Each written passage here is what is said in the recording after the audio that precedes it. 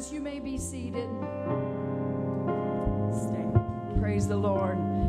There's such a sweet presence of the Holy Ghost here, and Pastor was going to introduce me, but I just want to jump right into the word of the Lord because I feel like the Lord wants to do something special for us this morning. In the book of Isaiah, the 41st chapter, and I want to go there just for a moment, and they can put those scriptures up. Isaiah 41, 17 through 18 says that when the poor and needy seek water, and there is none, and their tongue fails for thirst. I don't know if you've ever been so thirsty that your tongue was like cotton. One of the things that happens when you're dehydrated, it's kind of hard to talk because your tongue gets thick. There's no moisture. He said, when their tongue fails for thirst, I will hear them. Well, I want to tell you something. If your tongue's failing for thirst, you're not very likely to be able to speak. So I want you to listen here this morning. Sometimes people are so thirsty in the presence of the Lord that they can't even ask for what they need. And He still hears. I don't know how many people have been saying, oh, Jesus, I need you this morning. Help me. But I want you to know your heart can speak a language that your tongue cannot. And God reads the language of the heart. That's His business. And you can be sitting there all pretty, dressed up, just like you come every Sunday, and be dry as cotton. And we've been in some circumstances that have left me dry. It's not easy to say goodbye to people that you love, and our church has been saying goodbye for quite some time. And so I know that we're suffering and we're in a dry place, but the Bible says when your tongue fails and you're so grief-stricken, you're so thirsty, you're so dry because you've been in such a dry place, He said, I will hear them. Then He said, I, the God of Israel, will not forsake them. Now that's important because He said, I want you to know who it is that's listening. Amen. This is not just anybody listening. He said, I am the God of Israel. Yes. I'd like to introduce myself to you from way back when. And I will not leave you in your dry and thirsty condition. Then verse 18 said, I will open rivers in high places and fountains in the midst of valleys. I will make the wilderness a pool of water, and the dry land springs. Now, I want to qualify who it is He's going to do all this for. He's not doing this for rich people who are self-satisfied, for righteous folks who don't need it. He said, I'm coming to the poor. I looked that up to see what that meant. That meant afflicted, humble, lowly, needy, poor people. I don't know where you've been. I don't know how you've been getting through what you've been getting through. But I don't think there's anything in my arsenal of self-help. I don't think there are books out there to tell you how to navigate post-COVID, grief, loneliness, pain. I think the people that write those books are going through the same thing everybody else is. I don't think they have a fancy word or a quick fix. I don't think so. Because we're in a dry place. The Bible said if you're needy, let me tell you what needy people are. Subject to oppression and abuse. Needing help, deliverance from trouble. Especially as delivered by God. It's a general reference to the lowest class. Well, let me tell you something. I would be willing to be the lowest class to get help from God. If that's what it takes to stop Him, here I am. I don't have a thing to take me through this right here, Jesus. Let me tell you, 16 times David talked about the poor and the needy and being poor and needy. That means you can't be proud. That means you can't get up and go, I'm just fine, thank you, everything's fine with me. He said, that's not who I'm not looking for those folks. Those folks, they're taking care of their own business. I'm looking for people who are going, I ain't got nothing. I don't have anything to get me through here. I don't have what it takes. I'm worn out. I'm dry as a bone. I'm just sitting here, I don't know what I'm waiting for, but I'm empty. 16 times David said that. But you know what Psalm 72:12 said about those poor and needy people? Psalm 72:12 tells you how God looks at poor and needy. He shall deliver, Psalm 72:12, the needy when he cries. Now I'm going to tell you something. No amount of money in the world, no job, no education will give you what you need when you're just dried up with grief and suffering and despair. I'm telling you, money won't do it. Amen. So forget it. There's not enough of it. He said, he will deliver the needy when he cries. And Pastor spoke about Jonah, all that water and not a drop to drink, dried up and withered. And Jonah came to himself. He got over his anger and his frustration long enough to go, you know what? I am going to be in this water, this salt water and this acid, and I'm going to die right here, a slow living death being absorbed by the acid in this whale's gut, unless I can go, oh God, I'm in a place that won't do me any good to swim because the water's over my head. And what's eating me alive is all around me now. I was being eaten alive because I didn't want to do what you said, but this is a whole lot worse. I'm being eaten from the outside in. He said he'll deliver the needy when he cries. Well, Jonah, you're getting what you deserve. That's not what the Lord said. And the poor also, and him that hath no helper. It would be worth it to be poor, needy, and without help for God to go, where are you? I hear you. Where are you? I hear you. Where are you? I hear you. Psalm 109:22, David said, I am poor and needy, and my heart is wounded within me. I don't know who feels that way this morning, but I feel that way. I need a God of a wounded heart. We have been wounded through so much sorrow, whether it's the loss of life or the loss of your life, the life you knew before you got sick all the time, the life that you knew before the kids went sideways, the life you knew before inflation hit, the life you knew before you lost your mama, your daddy, your husband, your wife, before you lost your health, before you spent all that money and you're pouring it into a hole and can't get things fixed. I'm talking about just worn out from life, poor, needy, no help. We're being set up, folks. Say, what have I done wrong? Not a thing. Did I do something bad? No. And if you did, I've got to tell you that the Lord's here to forgive you. It doesn't matter how you got where you are. If you're honest enough to say, I am that person in those scriptures, there is a bonus. Because God has a special place in his heart for poor and needy people. Blessed are the poor. Theirs is the kingdom of heaven. And what is the kingdom of heaven? Righteousness. God, I'm so turned around. I don't know the next step to take where I am. I don't even know what's right anymore. I can't see. I can't even ask the question because I don't know what the next step is. So I wouldn't do me any good to say, do I go left or right? Because I can't even see left or right. I can't see before, or behind, or above, or beneath. I am surrounded by fog. Anybody ever felt that way?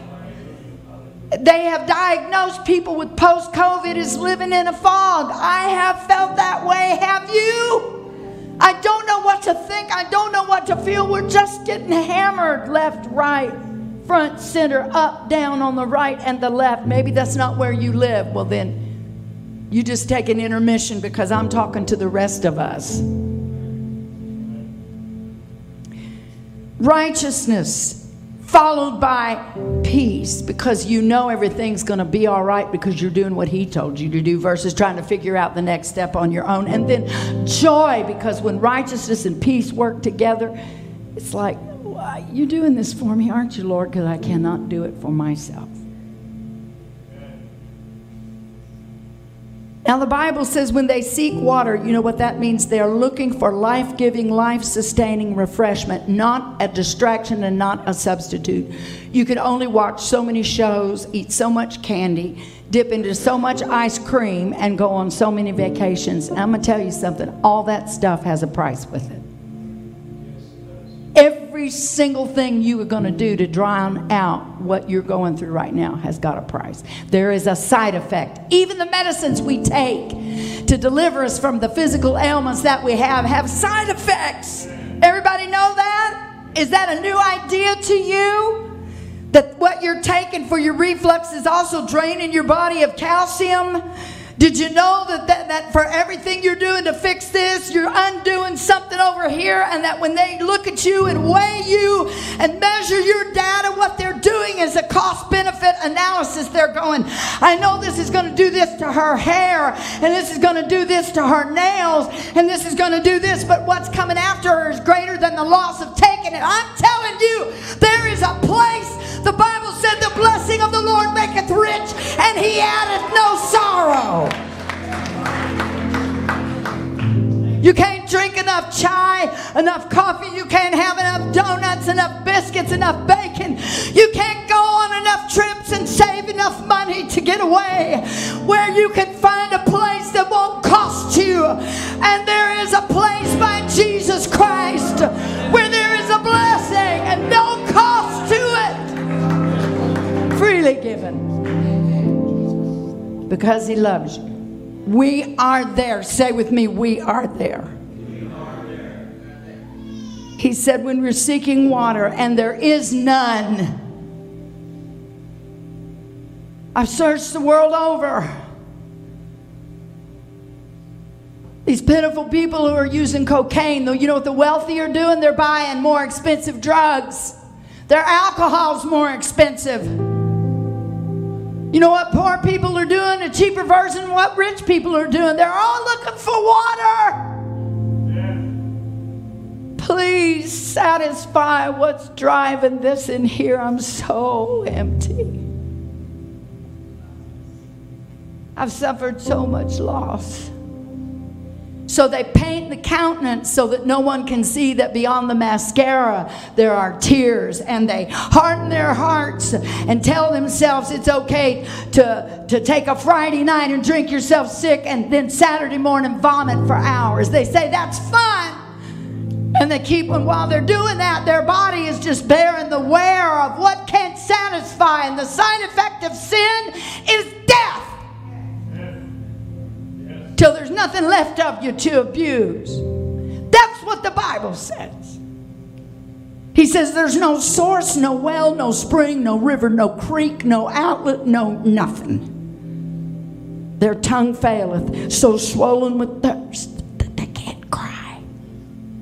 God hears more than words. He hears thoughts and feelings and moanings and groanings and desperation. He hears what nobody can see. He hears your body posture.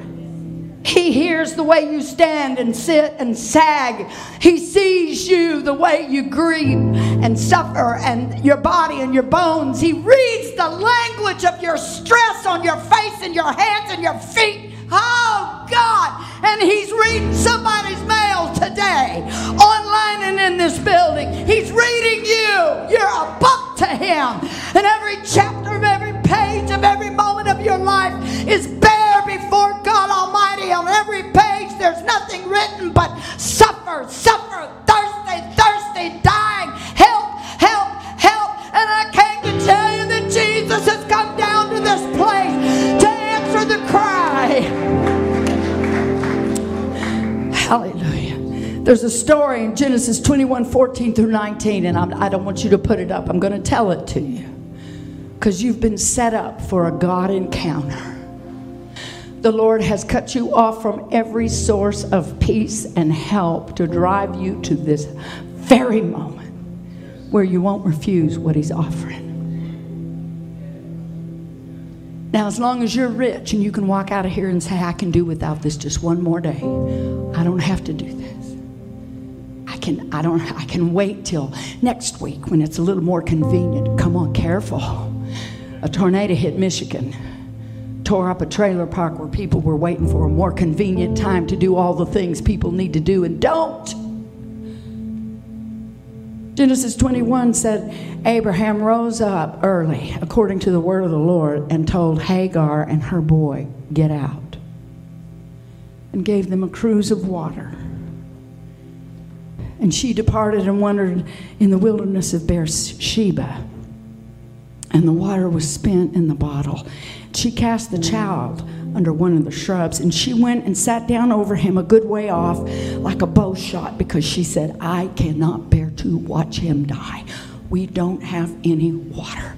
I have nothing to give him. And she started crying, not because she was thirsty, but because she didn't have water to give to somebody else. I suspect that Hagar wasn't even self-aware, because I suspect that she figured she could probably last 2 hours longer than that little boy that was under that shrub. So her concern wasn't for her. Although she needed the same thing he did, she was distracted by his need and forgot about hers. Hello? Hello? Hello, caregivers? Giving.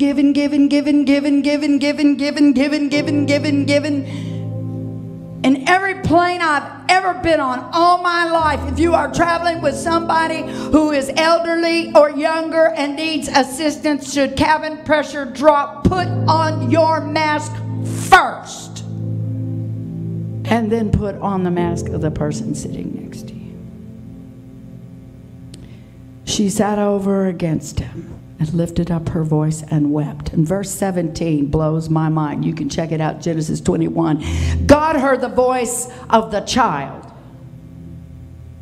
but his mama is wailing. Why didn't you hear her?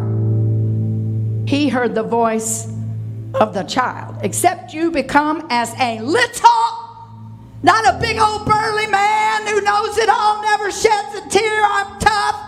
My God in heaven, we are past that stuff. We're dying out here in the wilderness. Why didn't he hear her? He heard the voice of the child, and the angel of God called to Hagar and said, what's wrong with you, woman? And then he knew, and he answered before she could even open her mouth, fear not. God has heard the voice of the child where he is. Arise and lift him up. Hold him in your hand. God opened her eyes. God, everybody say, God opened her eyes. She saw a well.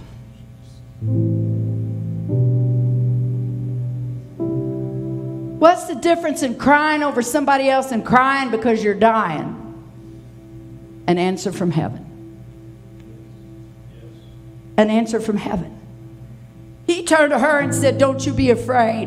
Number 2, and I got a well for the boy. Now both of you get over there and drink, because you both need the same thing. You need water. Now, we miss the point when we spend all of our time wailing about the circumstance and forget what's happening while we're crying. We're losing more water. We're pouring out and nothing's pouring in. And this is what I want to show you in that 18th verse of Isaiah 41. This is what he said. I know where you are. I know where you are. Not everybody under the sound of my voice is in the same place, although you might be in the same building and tuned into the same spot online. He said, I am going to high places. Isaiah 41 and 18. I'll open rivers in high places. You know what a high place is? It's not a place of beauty and glory and wonderful. It's a windy, barren landscape. And typically, if you get there, you're in trouble. You can't go up, you can't go down, and the wind is incessant, and it's cold, and you're alone. And if you're thirsty when you get up there, you're in trouble because it's going to take you as long to get down as it did to get up. Then you're going to have to look for water. I don't know how you got where you are up there high and dry. But he said, I see you. Hallelujah, hallelujah. And I'm going to open a river. But wait, that's not me, Sister Shostrand. I'm not in a high place. I'm as low as you can go. Really? Well, let me tell you what he said about the low place. He said, I'm going to open fountains in the midst of valleys. That means they're going to bubble up because you probably don't have the strength to get to it, but you can see the water. You can even smell it. I'm just going to let it bubble. I'm low. Watch for the bubbling water. Yeah, but there's another place I am. I'm in a dry place. I don't know how I got here, but I'm so dry. And he said, I'm going to make the dry land. I'm going to make the wilderness. Let me go to the wilderness. You know what the wilderness is? Spiders, snakes, and scorpions. Venomous things and harmful things. And out there's no ceiling, no floor. There's nothing but rocks and critters that are sent to bite and fang and hurt and wound. And maybe you've been out in the wilderness. Let me tell you something. You don't have to use your energy to get to a city. God is going to make a pool right where you are. Then he said the dry lands, where maybe you have gone without feeling the touch of the Holy Ghost for so long. The Lord gave me a scripture this morning, and I put it. I want to go to Job 14, 7 through 9, because I believe there are some people under the sound of my voice who are going to hear this and go, but there is no hope for me. I've been gone so long. Job said there is hope of a tree. If it be cut down, that it will sprout again. I want you to visualize a stump out in the middle of nowhere. There's a hope that the tender branch won't cease. And this is what he said. Though the root is old in the earth, there's nothing left but a root and a stump. Maybe you've been cut down. You listening to me?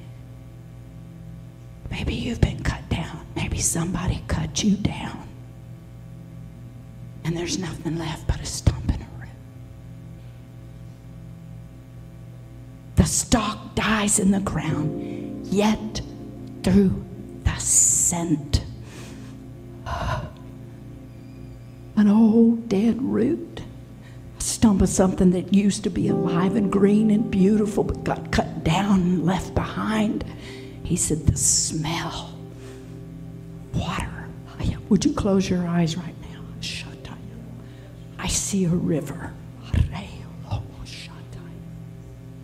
There is a river from the presence of the Almighty. Whatever you have been through, what's been done to you, what you have done to yourself, I'm telling you right now, if you're poor and needy, there is water. And Jesus said this. That stump, you say, I've been gone so long. I've forgotten how to speak in tongues. I don't even know how to do that anymore. It's been so long since I bent my knee at an altar. And I'm not even at church right now. I'm at my couch. Turn around and kneel down. You have found your way to a well. I'm too old. I can't bend my knees. My knees won't bend. Then right where you are in your chair.